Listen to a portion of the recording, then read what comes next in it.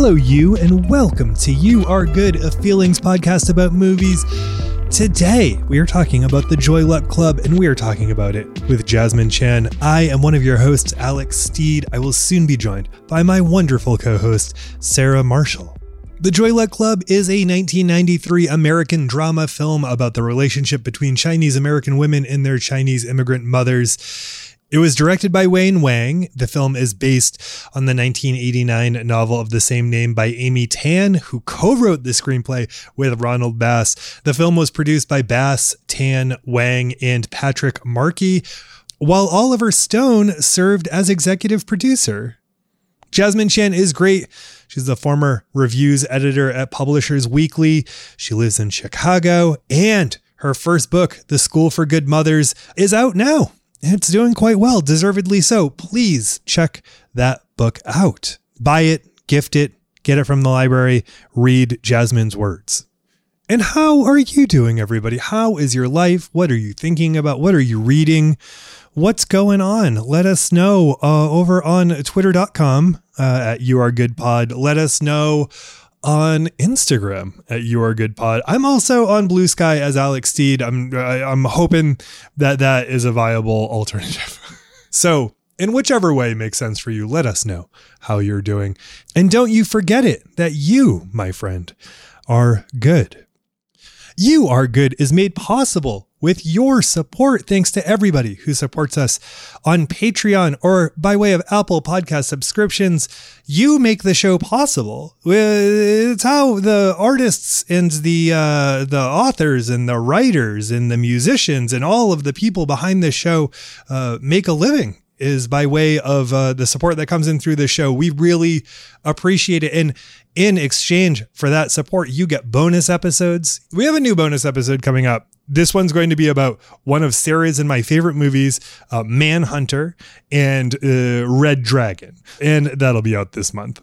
And then we'll see. Oh, and then we're going to get back into our Sex and the City chats. We have a good time in the bonus episodes. But thank you so much to everyone who supports us in that way. We appreciate you. This is essentially our Mother's Day episode, which is perfect. It is a big one in the Mother's department. This episode requires a trigger warning for everything imaginable. I don't think that there's like graphic violence, but there, by way of family tension, by way of tensions between parents and children, there are children who die. There is rape and sexual assault. Like, this is a big, heavy movie because this is a movie in which daughters try to understand what their mothers have gone through. So I just want you to know that that's the case. And as always, we try to be as gentle as humanly possible in dealing with every one of these. This is a sensitive episode. Just want you to know it. And if you're not feeling up to that right now, please remember that we have all sorts of other episodes for you. But again, know that we try to tackle difficult subject matter with big hearts. And I hope that you can hear that. All right, let's get into it. Let's get into the Joy Luck Club with Jessamine Chan. This conversation was a delight. For such a heavy movie, we had a great time. Let's do this.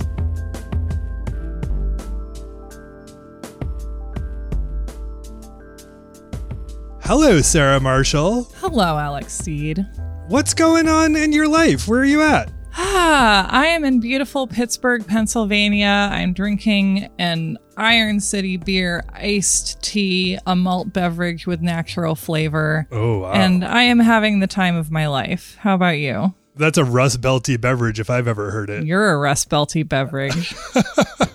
I'm doing okay. I've been telling you excitedly about this book I'm reading called The Lonely City, which ends in Pittsburgh, Pennsylvania. It ends in the Warhol Museum archive, which I visited when we were in town. I didn't visit the archive because I'm not cool enough to be allowed into the archive, but I peeked through the windows. I'm sure if you make an appointment, they'll let you in. I was remembering recently one of the aspects of the movie Red Dragon that was cut from Manhunter, I think wisely, is a scene where our unhinged serial killer apparently has been corresponding with the William Blake archives for years, makes an appointment, goes in, views a painting, and then eats it. Oh, so my gosh. Based on my knowledge base gleaned from Red Dragon, they'll let anybody in there. Well, I do want to recommend highly to anyone who's interested in art and being lonely, Olivia Lang's The Lonely City. It's really tremendous. And there's a lot of Warhol talk and a lot of Valerie Solanas talk, who I enjoy both sides of that coin. Mm-hmm. Oh, yeah. This is going to be our Mother's Day episode. And I'm wondering, Sarah, have you seen any real heavy movies about moms lately? I have, but also, Alex, have you read any fairly heavy books about moms lately? Have I?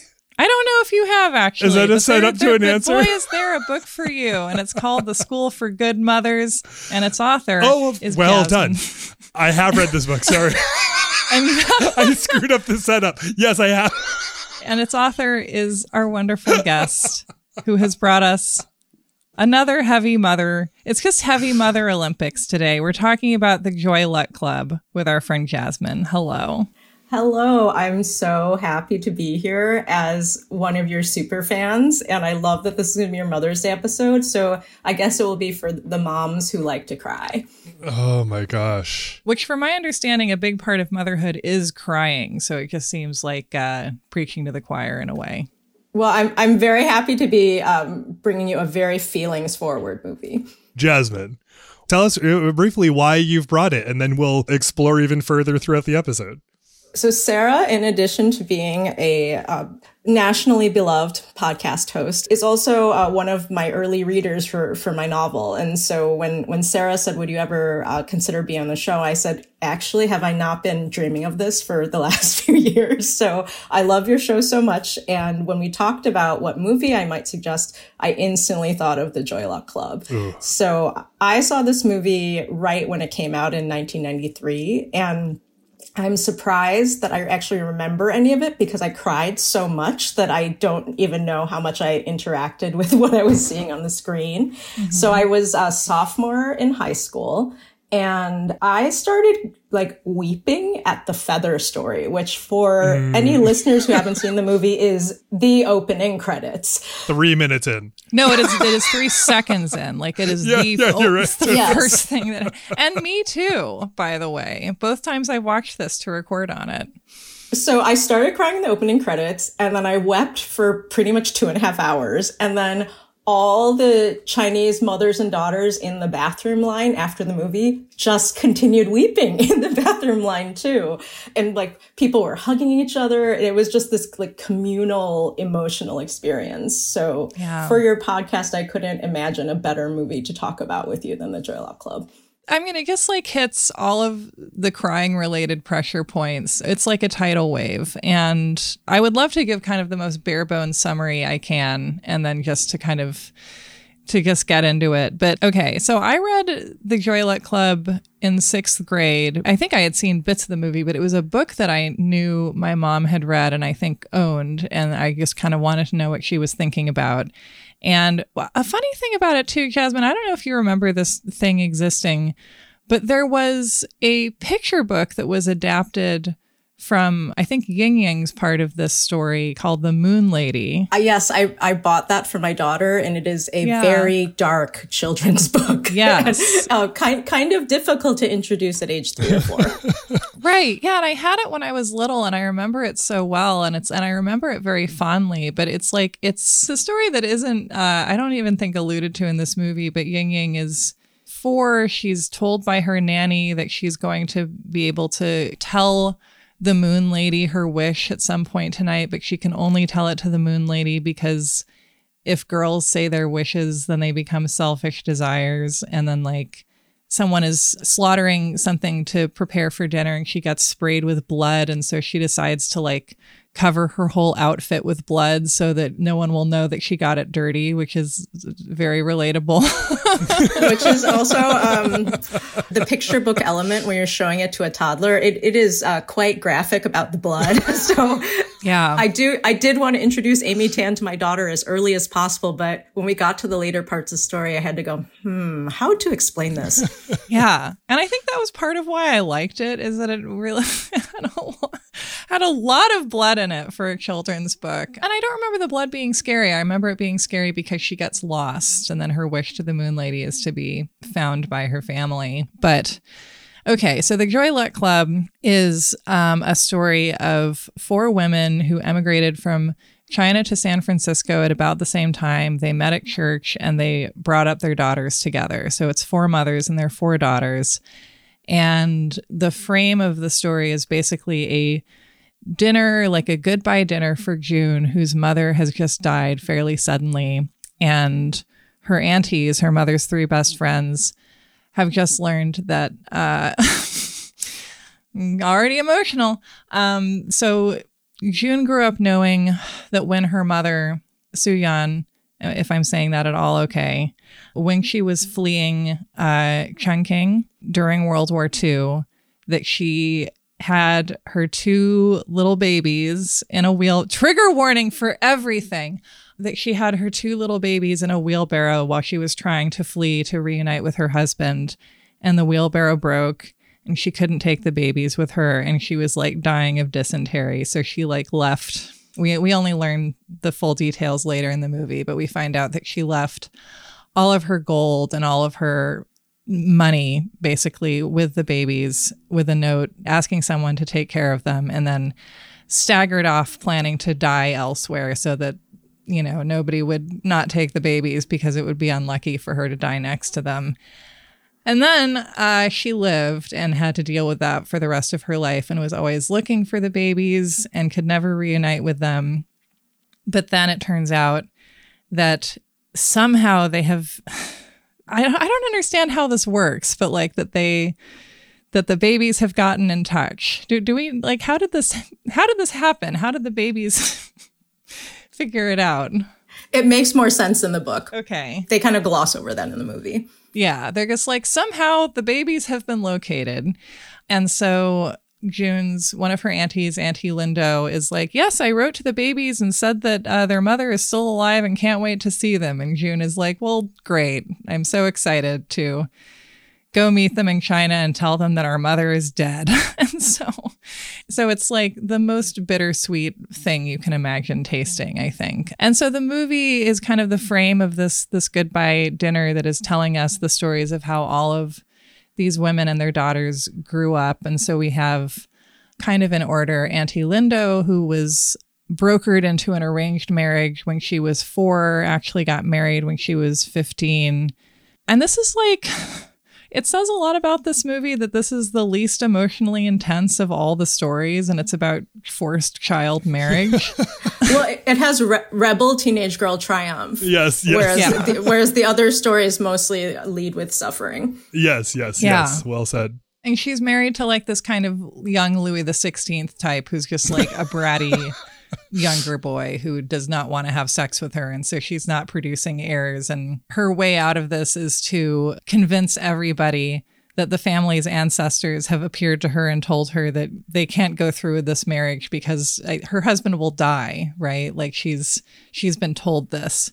So she like very cleverly escapes this arranged marriage. And then we see also kind of the most triumphant of the daughters, her daughter Waverly, whose story is that she is a child as a chess prodigy and then goes on strike because basically she feels her mother only loves her conditionally and then forgets how to be a chess prodigy while she's not playing chess. And then falls in love with a white guy who has to learn how to use chopsticks. But he does. So we have Lindo and Waverly. That's our first mother and daughter pair. And we have kind of, you know, and in all of these, there's kind of a cathartic moment, I think, where fundamentally the daughter is able to kind of say, like, you didn't know this, but this was the effect that you had on me. And so we have Ying Ying and Lena. Alex, you were struck by this scene. Ying Ying meets a handsome man who sticks his entire gross hand in a watermelon and eats it to flirt with her. It's very Mr. Pussy on Sex and the City. I was shocked by that scene. And like, you know, I lived enough life to know at this point that if a man puts his entire hand in a fruit and pulls it out while dead-eyeing you, that's a red flag. But sometimes, unfortunately, we have to learn by lived experience. But sometimes you're 16. And sometimes if you're a 15-year-old American girl watching it, you'll have no idea what it means. Which is the best for everyone. Yeah. It is the most sinister introduction of a character I've ever seen on film. Yeah. But when you're a teenager, totally. Sometimes you're like, yep, let's do it. Let's go. And so they get married. They have a baby. He will not stop cheating on her. And so again, I think nothing good is going to happen to this baby. Ying Yang, in a moment of I don't know what, drowns her baby and has to deal with that for the rest of her life. So yeah, it's so much of this is like, you know why your mom's like that? You don't even fucking want to know, honestly, but we're going to tell you anyway. In a quick aside to sort of bring this together. So June, at some point in an outburst before she has realized that these children are out there. When she's a little girl, says, in order to get back at her mother, she is aware that her mother has had to give up these children, and kind of throws it in her face. I forget exactly what the impasse is. She says, "I wish I was dead like those babies you killed in China." Fuck. Because she believes that the babies are actually dead. And I mean, Chinese daughters are really good at hurting their moms is one of the other takeaways from this movie. And so kind of everything we're seeing after that is, like she says this thing in a superficial, hurtful way. And I have absolutely deflectively said stuff like that to my parents in different contexts. But like we're seeing the counter to that statement throughout the rest of this movie, basically. Yeah. And it is. And I identify so much with those moments of like, you're so big and I'm so small, but I found this like Smaug like hole in your dragon armor, and I'm just going to like pole vault in there and like seize my moment. And like, I've never not regretted it. Like it always feels awful. And like, I think men maybe kind of believe, or culture believes, that like women and their mothers, girls and their mothers, it's so sweet. It's so cute. They love each other. They have these sweet, Mother's Day, these sweet relationships. And it's just like, you have no idea. Like it is an emotional slaughterhouse. And we do love each other. Like when a mother and daughter like truly love each other, maybe not in a functional way, but in a deep way. I don't think anyone knows as well how to destroy each other than a mother and a daughter do psychologically. I think mothers and daughters love each other the way the two primary characters from Heat love each other. Is that like...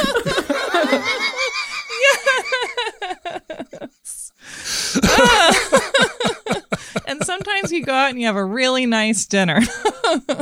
Just like in Heat. Absolutely. Or like Jodie Foster and Hannibal Lecter love each other. Yeah.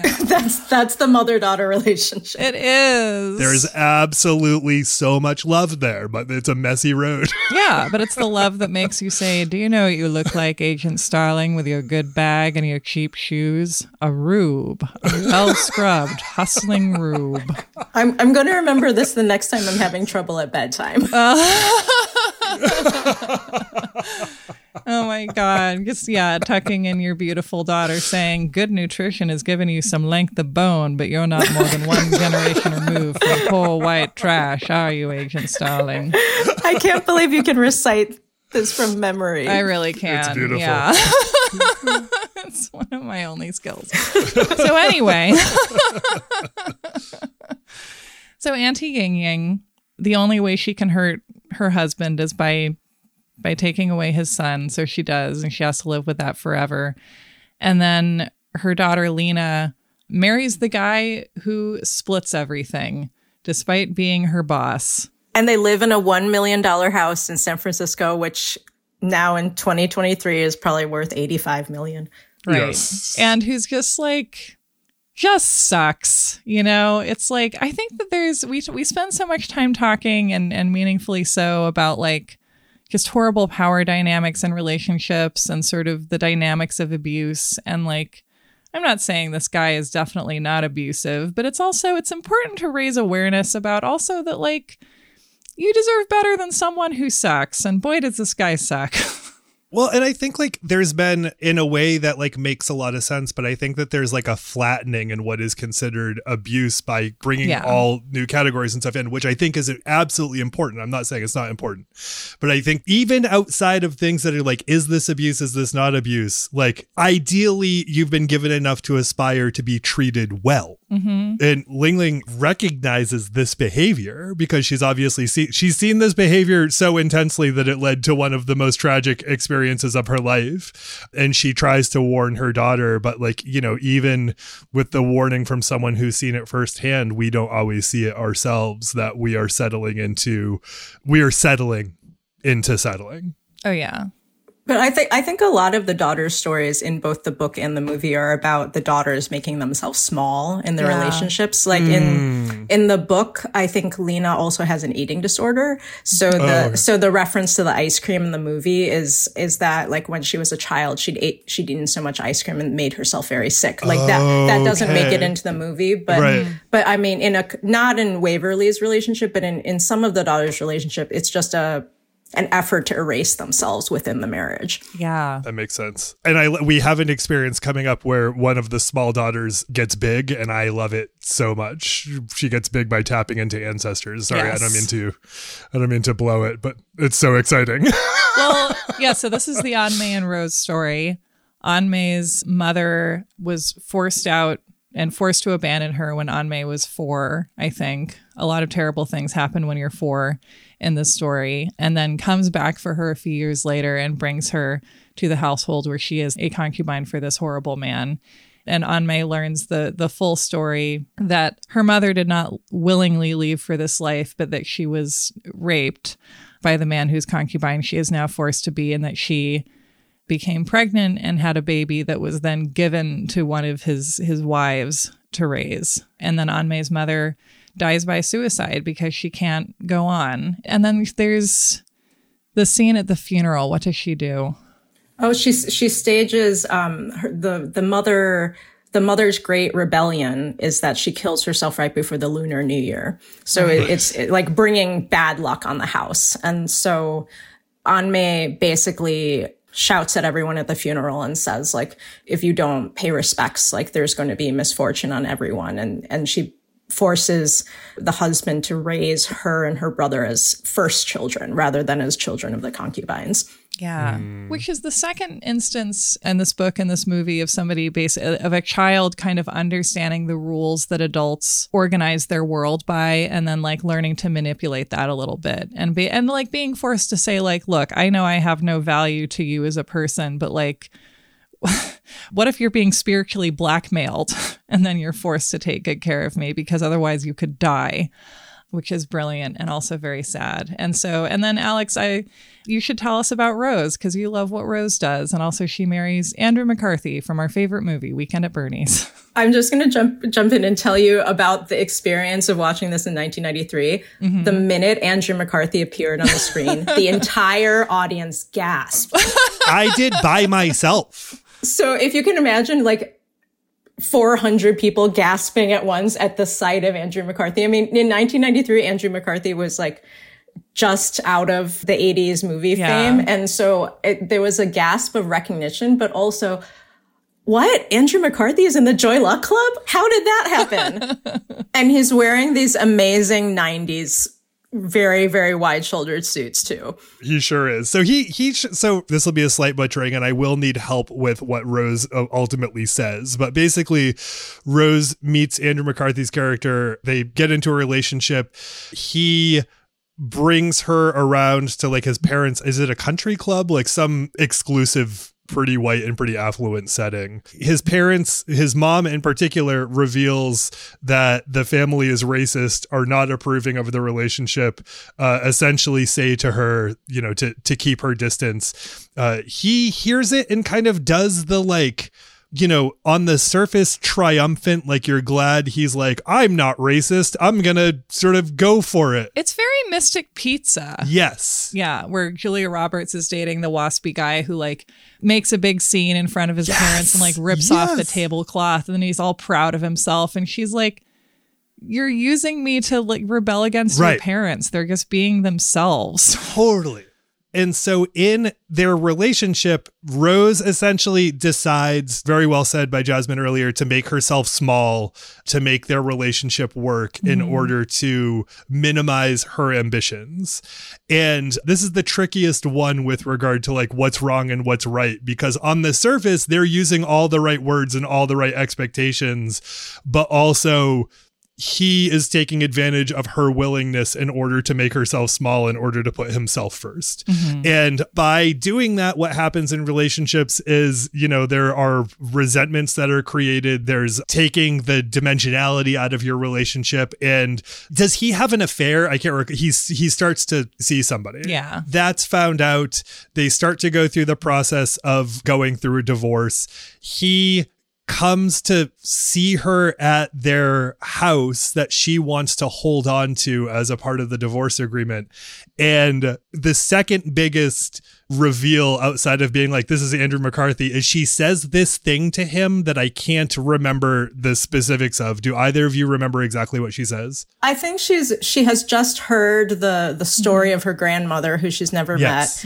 And she tells him, you know, this isn't really me. I'm just like carrying out the legacy. Like I died 60 years ago and I swallowed opium so that my daughter might have a better life. And you're not taking my daughter. You're not taking my house. And there's a close up of Andrew McCarthy and he pops out one very important tear. so it's, I actually remember that scene as much as I remember the soy sauce scene or Vivian Wu's dramatic entrance when she's playing fourth wife.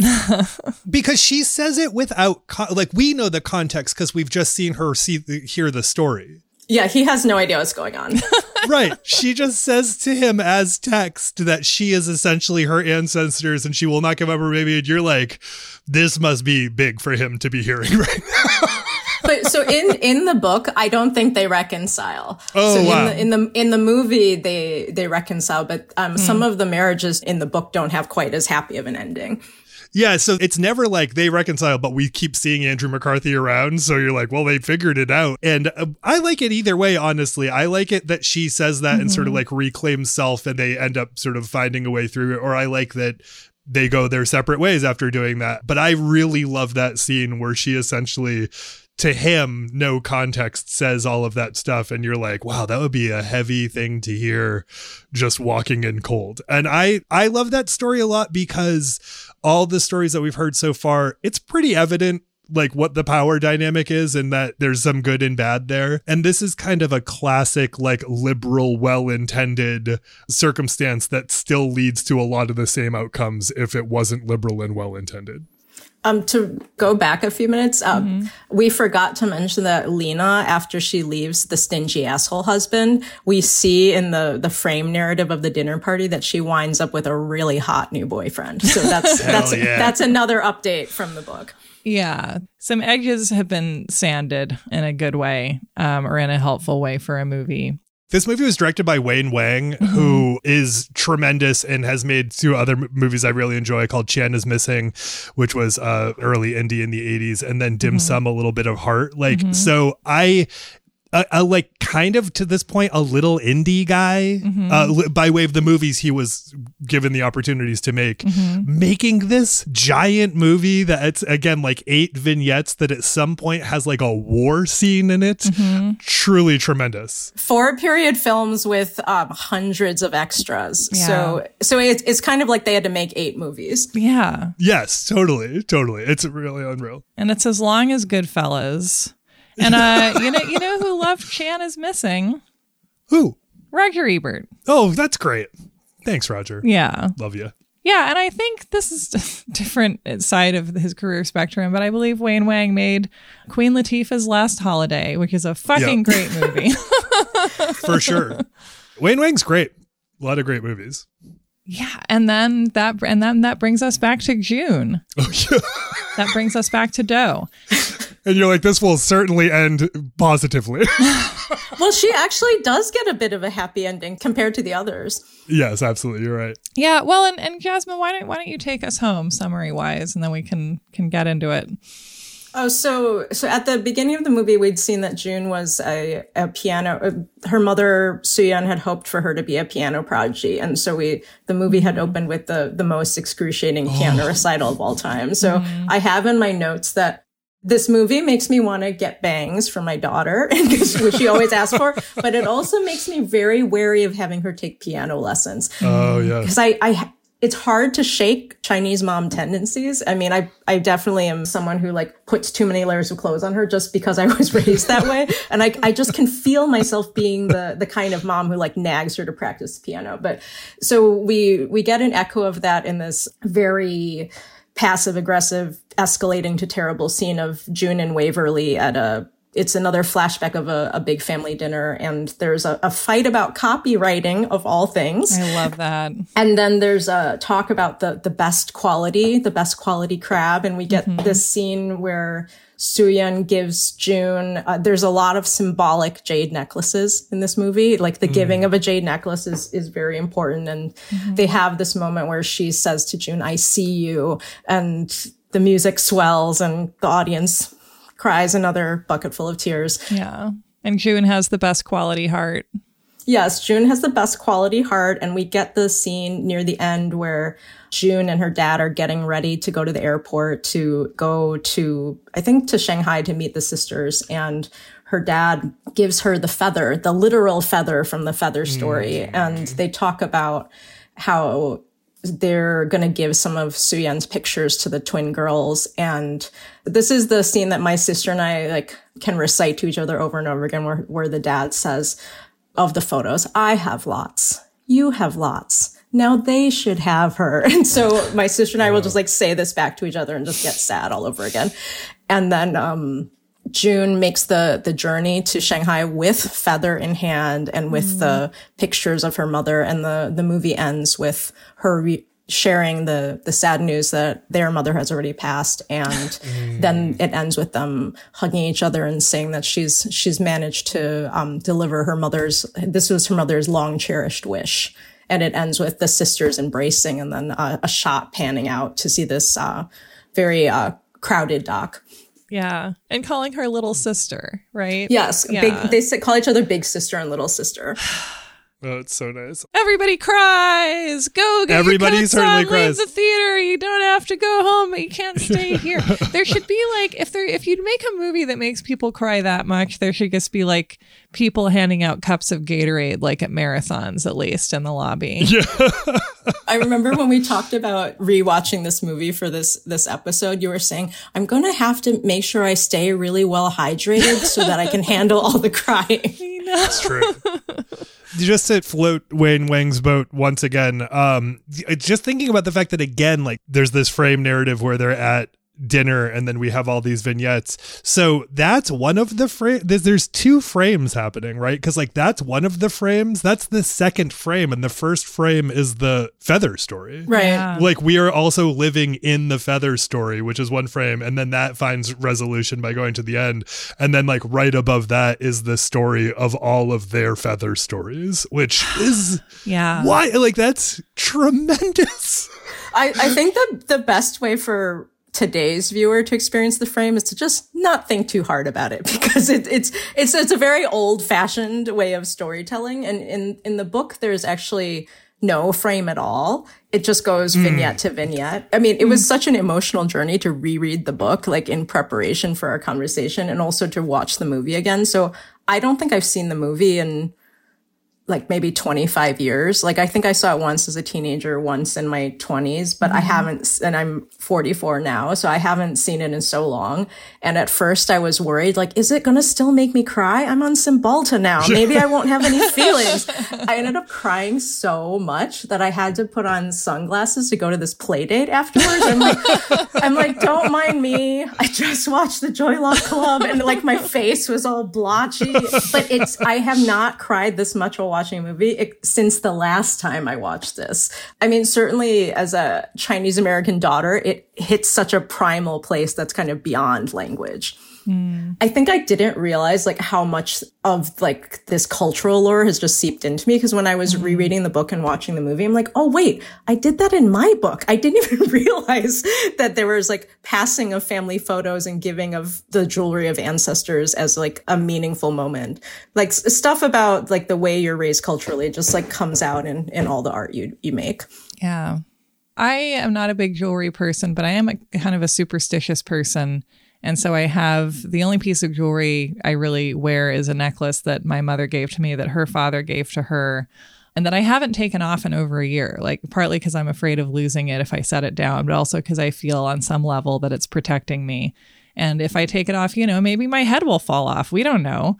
And I'm staying with our friend and frequent guest, Candace Opper, and was talking about how I feel like superstition is good for us, or good for me anyway, and something that I think my mom and I both kind of gravitate to because we're just like very anxious people. And I think having like superstition or ritual or like a belief in, something having significance beyond just existing as an object that looks pretty is like a way of navigating a very scary world where you feel like, like if I keep this necklace on, then like I have a sense of control. Or if not control, then empowerment at least. One of the things that Olivia Lang talks about in The Lonely City is obviously through like anxiety and attachment style. And one of the things that is said is loss is the cousin of loneliness. Mm-hmm. And our loneliness in relationship to loss and anxiety about loss ends up often manifesting itself in our tendency to see significance in objects and in what we hold on to, and often that relates to hoarding. That sort of like is this imbuing objects with significance. And this entire movie, every object has a significance to its relationship with anxiety, its relationship with loss, its relationship with loneliness, and you take away all of the story. You can't take away all the stories, but if you take away all the stories, like this is a movie about objects, which is really fascinating too. The other thing that makes me think of is that they did such a good job capturing the clutter of Chinese homes too. Like, I don't know what it is. There's a lot of keeping of stuff. And I mean, I'm certainly someone who has a really hard time throwing things away, but I've noticed this in a lot of Chinese family homes. There's just a lot of gathering of things. I think because to make a broad generalization, I mean, most of the Asian immigrant families I've known have gone through a great deal of suffering to come to America. And so like the keeping of knickknacks and papers and stuff like takes on additional significance. And I think a lot of this can be understood today through the lens of trauma. But I mean, if you're growing up in the 80s and 90s, like you don't have a language for talking about that. Like I don't think I understood that the Joy Luck Club is so much about trauma and intergenerational trauma. Well, and so much of the characters in this movie, not even necessarily like broadly generalizing, but just looking at the specific characters in this movie, like none of the mothers when they were younger were not transient. Like they were going from one place to another, and it doesn't seem like the ability to hold on to anything manifested until they arrived here. And so like their houses are places where they start keeping things. I think the movie kind of gave me a way to imagine what my grandparents' generation went through. I mean, because the amount of suffering and the having to like flee your home during wartime, it's for a kid growing up in suburban Chicago, it's quite far from my reality. Watching it again now in my 40s, it made me reflect on the fact that my grandmother, when she left China, she didn't see her brother again for 50 years and like never saw her parents again. Like she fled during wartime to Taiwan, and like so many families were split up because of war and then went the communists taking over, and which is not really part of this movie, but I'm certainly affected my parents' generation. And there's just not really a language for American kids to talk about that. And in many Asian families, you just don't bring it up. There's just all this tragic family history that's really never going to be discussed. And, it's interesting that, so this is the only movie I know like this that got like a broad American release. And obviously in the past handful of years, there's been a comparative boom of stories about Asian American families, but, like a handful of movies that were given an opportunity to compete at the box office. Whereas like, I just don't think about the fact that like every third movie that's released in one way or another, especially towards the end of the 20th century, was a movie that helped explain why your white father doesn't talk about his background very much. They're all like World War II movies in one way or another. And they're like, yeah. And I don't even think that it was trying to help explain it. It was like, your dad shouldn't talk to you, you idiot. It was, yeah, I don't know if it was trying to help, but it was like for me, like my father watching Saving Private Ryan, I was like, oh, okay, like this is why you choke up in particular arenas that I never quite understood. Yeah.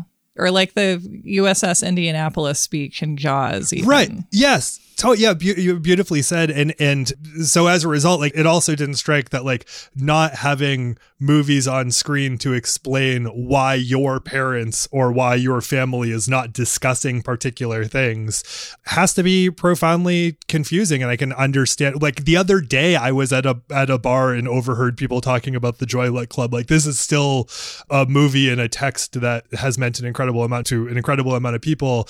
And I imagine a good portion of that is like seeing a story that was not being told in the household finally being told in like a public setting. Well, for me, it was so it's hard to put it into words because it's such an emotional experience. It was so profound to see people who looked like me on the screen, like a whole screen of people who looked like they could be my family members. And the same thing happened with Crazy Rich Asians. I don't even love that movie and I don't even love rom-coms, but I think I was like near tears for most of it just to see people who looked like me on screen. And like between the Joy Luck Club and Crazy Rich Asians, like there were no majority Asian movies coming out of Hollywood. And I think this was one of the first times I saw on screen like people speaking Chinglish, like where the parents are speaking in Mandarin and then the kids answer in English. I'm like, oh, they understand my life. And just to see like so many like beautiful Chinese women. I mean, it was just such a profound experience. And like I'm younger than the generation depicted in the movie. So the moms are representing more of my grandmother's generation. But I mean, so much of it, I think, rings true even now. And when I posted on social media about rewatching the movie, rereading the book, there are all these other Asian American writers around my age saying like, oh, I read that as a teenager. It meant so much to me. I felt like it was written just for me, which is how I felt when I read the book. I think I must have been in 8th grade or 9th grade. It felt like, oh, finally, I'm seeing a representation of the intense dissonance of growing up Chinese American, where your parents are raising you in a very Chinese way that has nothing to do with American society and culture. And all the conflicts the mothers and daughters go through, like it just rang so true. I would like to think that things are improving, but aside from Crazy Rich Asians and Everything Everywhere All at Once, has there been anything else at that scale in the past few years? I'm excited to see Shortcomings, which is coming out, I think, next year, which I think it's an Asian American story, but it's not told through the immigrant family perspective. It's about so I was really interested in the profile of Randall Park. I think the profile's by Hua Xu, and it's talking about how there are like Asian American family narratives, but there's not as many narratives of Asian Americans being just surly and weird and like contrary people. I mean, there's just so many indie movies where white characters, they just get to hang out and argue with each other. And there's not the burden of representation. And so I'm excited to see Shortcomings because it sounds like there's not like a family saga. It's just Asian Americans getting to just be people. That reminds me of when I was in high school. My best friend, who was Korean American, was obsessed, and therefore I was also obsessed with Margaret Cho. And that it's interesting how like in her comedy career, like she was very much being, I think, surly in that way. But then when she was on her like sitcom that ruined her life in the 90s, I think it was called All American Girl, and it was absolutely a family narrative. I think I watched every episode of that show. Yeah. What was it like? I guess know that she had to diet so hard that she ended up pissing blood. I mean, Asian American sitcoms, I mean, complex is mainly what I'll say. I mean, there's a certain amount of like pandering to the white gaze, which I think the Joy Luck Club doesn't do very much of.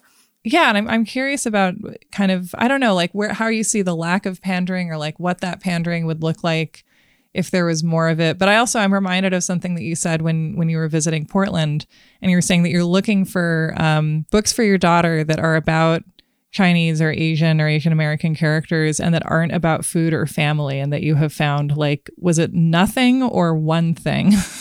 So I'm constantly looking for books for my daughter that are like Asian American protagonists that are not about dumplings and dragons. Or great historical suffering, where like I'm looking basically for Ramona Quimby, but Asian, where the girl just gets to be an interesting little girl. Yeah, I guess break an egg on her face. Or gets peanut butter in her, or I think she gets burrs in her hair, and like her father has to get out with peanut butter. Like, where are the books like that where there's no educational component? Like, this is not about the Lunar New Year, and this is not about the dumplings we make. I mean, those books are great, but I think I want her to also experience the world of being Chinese as just being normal and not as this exotic thing. And I don't think we're quite there yet, at least in the world of children's literature. It's also impossible to find Asian dolls. Really elusive. God. Well, I think the burden of representation is very real, like not just in the making of art, but also your response to the audience afterwards. I mean, I just did an event recently, and the woman who asked this question had good intentions, but I mean, it's certainly not a question that any white author would be asked. So I gave my talk, and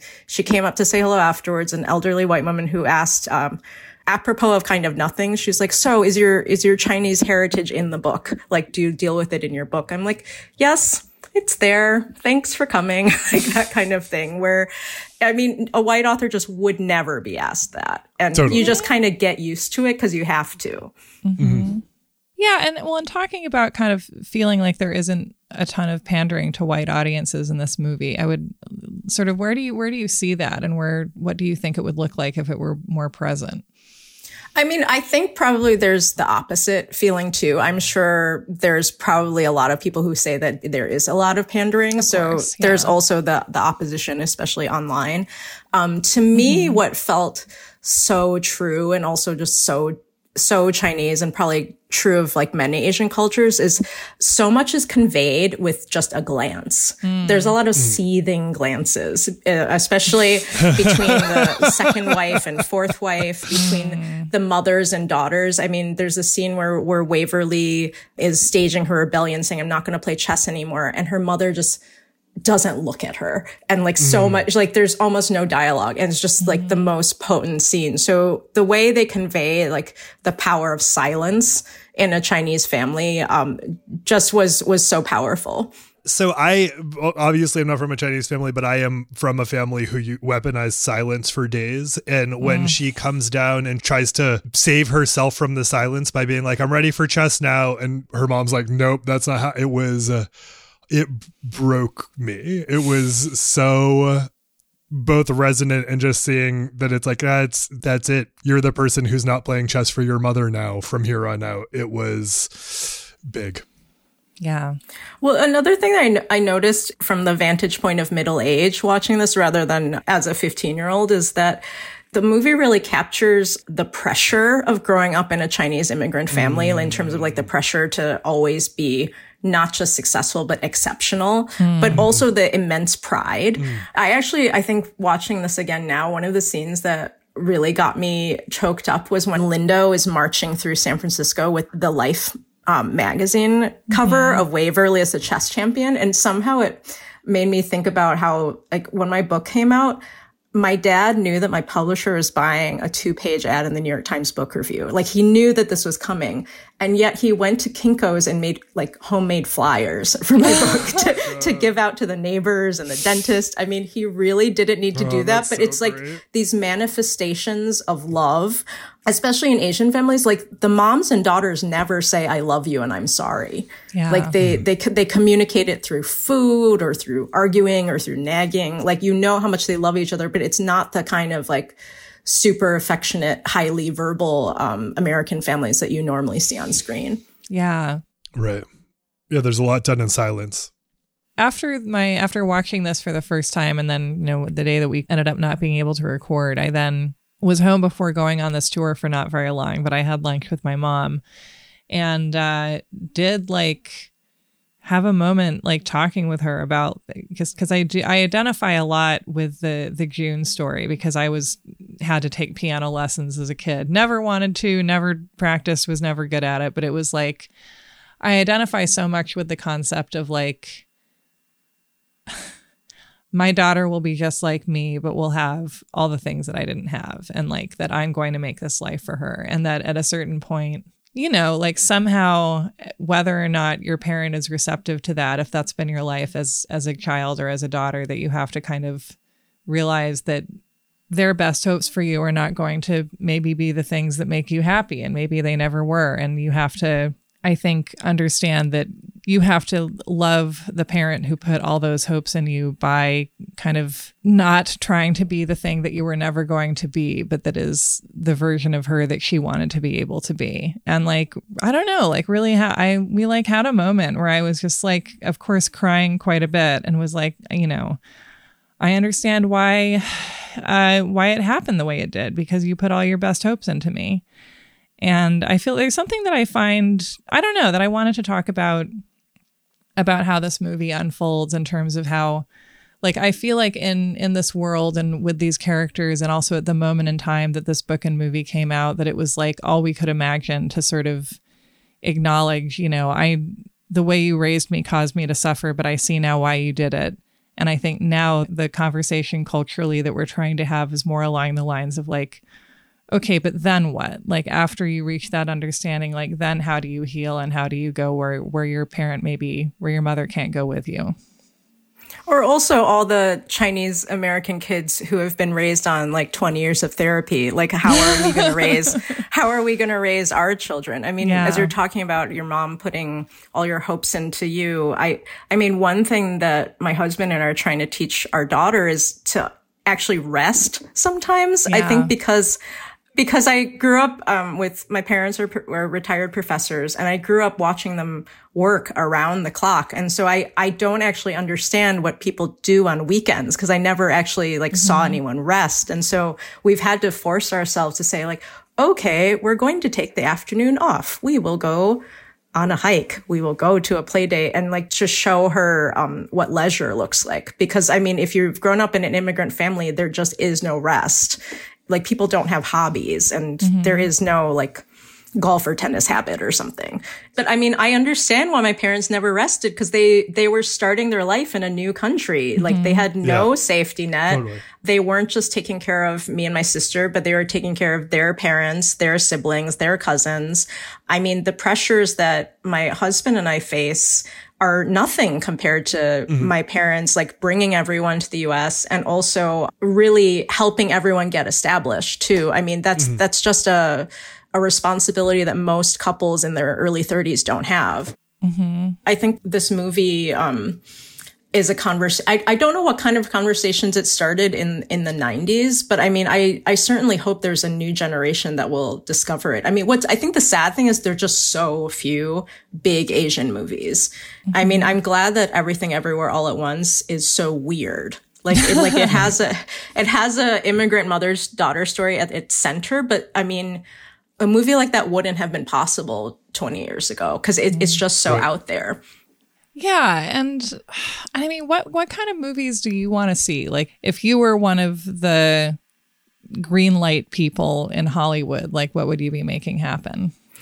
I mean, as a viewer and a fan, I mean, I think what's so frustrating is that the Asian characters are always the best friend or the doctor in the background, right. Or when Lauren Tom was on Friends, which felt like such a big moment. She was Ross's girlfriend. They're always the side characters, never the main character. And so, I mean, the show Beef, is a really interesting show to watch, while thinking about the Joy Luck Club, because that whole show is about Asian rage, the repression of anger, and then the unleashing of anger. I mean, there's probably so many stories by Asian American screenwriters and directors that are just not being greenlit. And I'm not sure why. I mean, it's crazy that there is a 25-year gap between the Joy Luck Club and Crazy Rich Asians, because like an entire generation grew up thinking like an all Asian film was just impossible. Right. I don't know. I'm just so sick of the argument in publishing and in Hollywood and wherever that like, oh, we can't make that movie. There's not enough money in the idea. And it's like, yes, there is. Like, if you have just had Crazy Rich Asians come out and make so much goddamn money and had Everything Everywhere All at Once fucking sweep the Oscars, then like you are out of excuses. And what it comes down to is your own failure of imagination and your own failure to like see yourself in other people's lives, right? Like, or to acknowledge that you don't have to, because I think we act like everything has to be relatable. And I think that like on a human level, like you should be able to see that like something has emotional resonance and understand that it's functioning on a story level, even if it doesn't speak to your experience. And just that it's like, I don't know, the people who are in charge are doing a bad job. That's not, everyone knows that, but it's worth saying. Like there are no excuses remaining. They cannot be made. I think it makes me reflect on like how there are more Asian voices now, but there's a certain foreignness to being Asian in America that you just can't shake. Like no matter your level of success or influence, like you're walking down the street in many parts of America and you will always register as foreign. How consciously or unconsciously influential has the book and movie been in your writing? So I talk about Amy Tan a lot on book tour because I was saying that I didn't start writing until I was in college because it didn't occur to me that I could be an author. Because when I was growing up, there was just Amy Tan and Maxine Hong Kingston, which are, I mean, amazing people to look up to, but that's like saying like I'm going into broadcasting and I want to be Oprah. Like it felt so completely unattainable.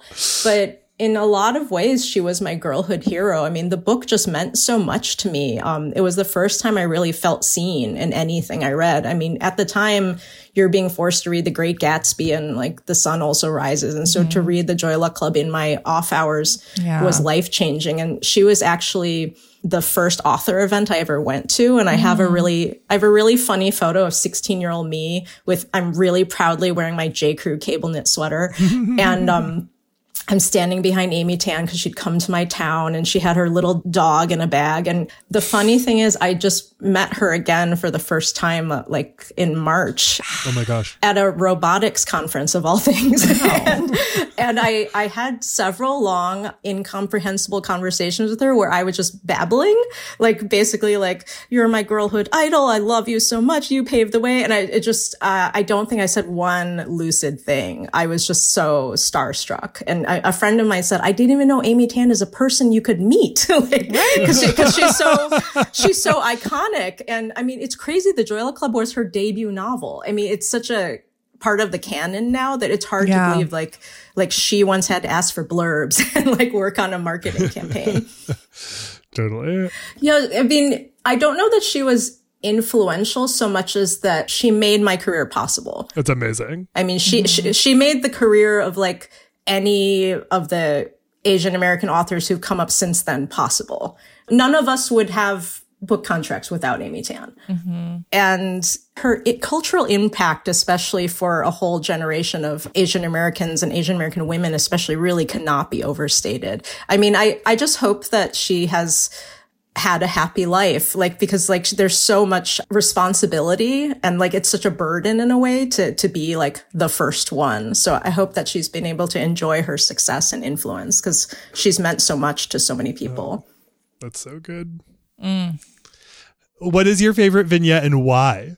I love the scene between Waverly and Lindo in the hair salon. I mean, I have a lot of favorite scenes, but I love the scene where Waverly is saying, like, why don't you like my white fiance? And Lindo, she says, if I didn't like him, I would have wished for him to have cancer and for you to be a young widow. And like that's her loving thing that she says. And then she says something along the lines of, you know, of course I like him. Like I would have to like him to allow him to marry a daughter like you, which is like so barbed, but full of tenderness too. I also love that scene between them in the salon. And I love Also, Waverly saying to Lindo, you don't know how much power you have over me. Because I feel like that's such a thing with parents and children, that I think if you have, when parents, parent us in ways that make us feel small, it's often, I think, because they've felt small in their own lives. And that they're not, I think parents often historically are not conscious of their power. And it is like it's a very life in this moment kind of thing to like parent mindfully and thoughtfully, and to be like, yes, this is a very difficult job and toddlers can insult you in a very pure way, more deeply than almost anyone, but I still have all the power here. And Jessamine, I don't know, I love hearing you talk about parenting. It feels, I don't know, it makes me optimistic. I believe the children are our future, especially these ones. It's also more fun than it seems in the Joy Luck Club or my book. It's more fun in real life, I promise. Also, just the end not being... The ending is beautiful. The fact that she gets the opportunity to fulfill her mother's wish, but it's not like a yay ending. Like, it's not a saccharine ending. It is a sad and triumphant ending, which I think was a really beautiful choice. And yes, you should hydrate before watching this movie, because obviously you're going to cry in response to it. But the choice of that being the ending, and the twins seeing her and having the moment of recognition that the mother is not there, and realizing that that's her sister. So many things happen in that 30-second piece that is truly a pretty phenomenal feat of filmmaking. And it hit me. It's a happy ending, but it gives a hint of the difficult journey ahead for the family. Oh, yeah. For sure. I love it, because I feel like those are the endings, or at least the kind of turns in the story that real life gives us, where the happy ending is not that you get what you always wanted, but it's that you find the strength to get through not having it. Oh, I just want to add my dad's great dream is that I'll one day write the Joy Luck Club for dads. And I have to say, I don't know that I have the skills as a writer to do that. So if someone listening wants to write the Joy Luck Club for dads, someone should do it. And then you can get a copy and just cross out their name and write Jessamine. Yeah. I know. Part of what I enjoy about the Joy Luck Club is June's father is just listed in the cast as June's father. The men don't have stories in this movie. Yeah. Or they do, but do we care about them? No. So all of that said, we know June has a father. Mm-hmm. Does her father have a name? No. But who in your view is the daddy? Do you want to kick us off, Jessamine? So I don't know if we all have the same answer, but I think it's Auntie Lindo. I mean, she just pops off the screen. I don't know why she wasn't nominated for an Oscar. It's such a incredible performance. She's so great. Like every single line, like your attention just goes right to her. And she has so much, you can tell in each scene, there's a whole world there. Mm-hmm. And I just think she's definitely for me the most memorable character, and I think she's the daddy of the movie. Yeah. Yeah, I think she's really kind of it feels like the star of the show in a lot of ways. So, this is a daddyless universe in a lot of ways. We very occasionally have those, and I'm glad that we have that here. But I think June fulfilling her mother's role, I have trouble reconciling this with the daddy term. She really she's really able to fulfill her mother's dream and wish and longing and, deliver the feather, as it were, literally and metaphorically. So I'm going to say June. And June goes a lot of the movie thinking she doesn't have the power to rise to the occasion. She thinks that she's incredibly powerless, and she finally does rise. So I almost feel bad saying that it's the daddy role because she's fulfilling her mom's role. So she's the mom in this movie, and I like it. And I second that, because I love watching her grow and I mean, all the daughters in this movie, I think, have to grow and step out of the smallness that they have kind of forced themselves into in ways that I love seeing. I'm going to echo June, but I'm also going to say the film's composer, Rachel Portman. Ooh. Because, oh my God, the score. The movie and the plot and the performances are enough, but the score just kind of It tips you over the edge. It really does. Yes. Yeah. It highlights the poignancy and the sadness of so much, but also that there's like a real feeling of hopefulness in it. Kind of there, you can hear that feather fluttering around. And yeah, and I guess, I don't know. I'm so amazed that this movie like found a way to somehow exist. I don't know how we got so lucky or why no one has paid attention to how well it did, except kind of in fleeting moments. And in conclusion, I don't know why people in Hollywood don't want to make money. They claim they want to make money, but they seem to hate money. So I don't know. I don't know what that's about. They're trying to make a sequel, actually. That's what I hear. Yeah, I think they're trying to make it with the original cast, where it's a grandmother's, mother's, children's story, where the new generation are millennials. Wow. Yeah. And here's hoping that the word millennials doesn't spell out a cringy nightmare as it does so much of the time. And yeah, and Jessamine, you do such great work. Could you just tell people who don't know where do they find your writing? And yeah. Well, first of all, thank you for having me on your show. I listen to your show so much. It's kind of like you live in my house with me. So it's funny to do the conversation with you live. I'm like, oh, you actually are living in my house with me today. So I am on Twitter, but I am more interesting on Instagram, I would say. Right. So on Twitter, it's my first name and last name. And then on Instagram, it's my first name, period, last name. Mm-hmm. And you're the best, and you wrote an amazing book that I love, and also that Barack Obama loves. Ever heard of him? But your love was first.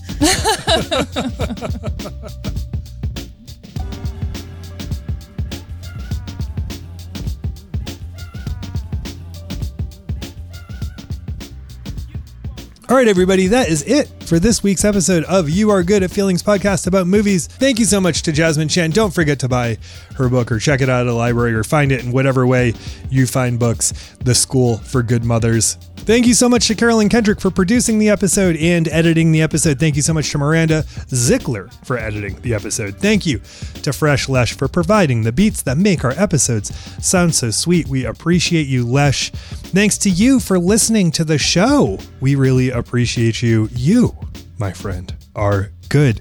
Don't forget to find us on Twitter and Instagram at YouAreGoodPod. And don't forget that you can find us on Patreon, or you can subscribe on Apple Podcast subscriptions. That helps make the whole show possible. And we appreciate y'all for doing that. You get bonus episodes. You love a bonus episode. All right, that's it for now. We really appreciate you. We're glad that we get to do this. And I don't know, this is lovely. Thanks for being here.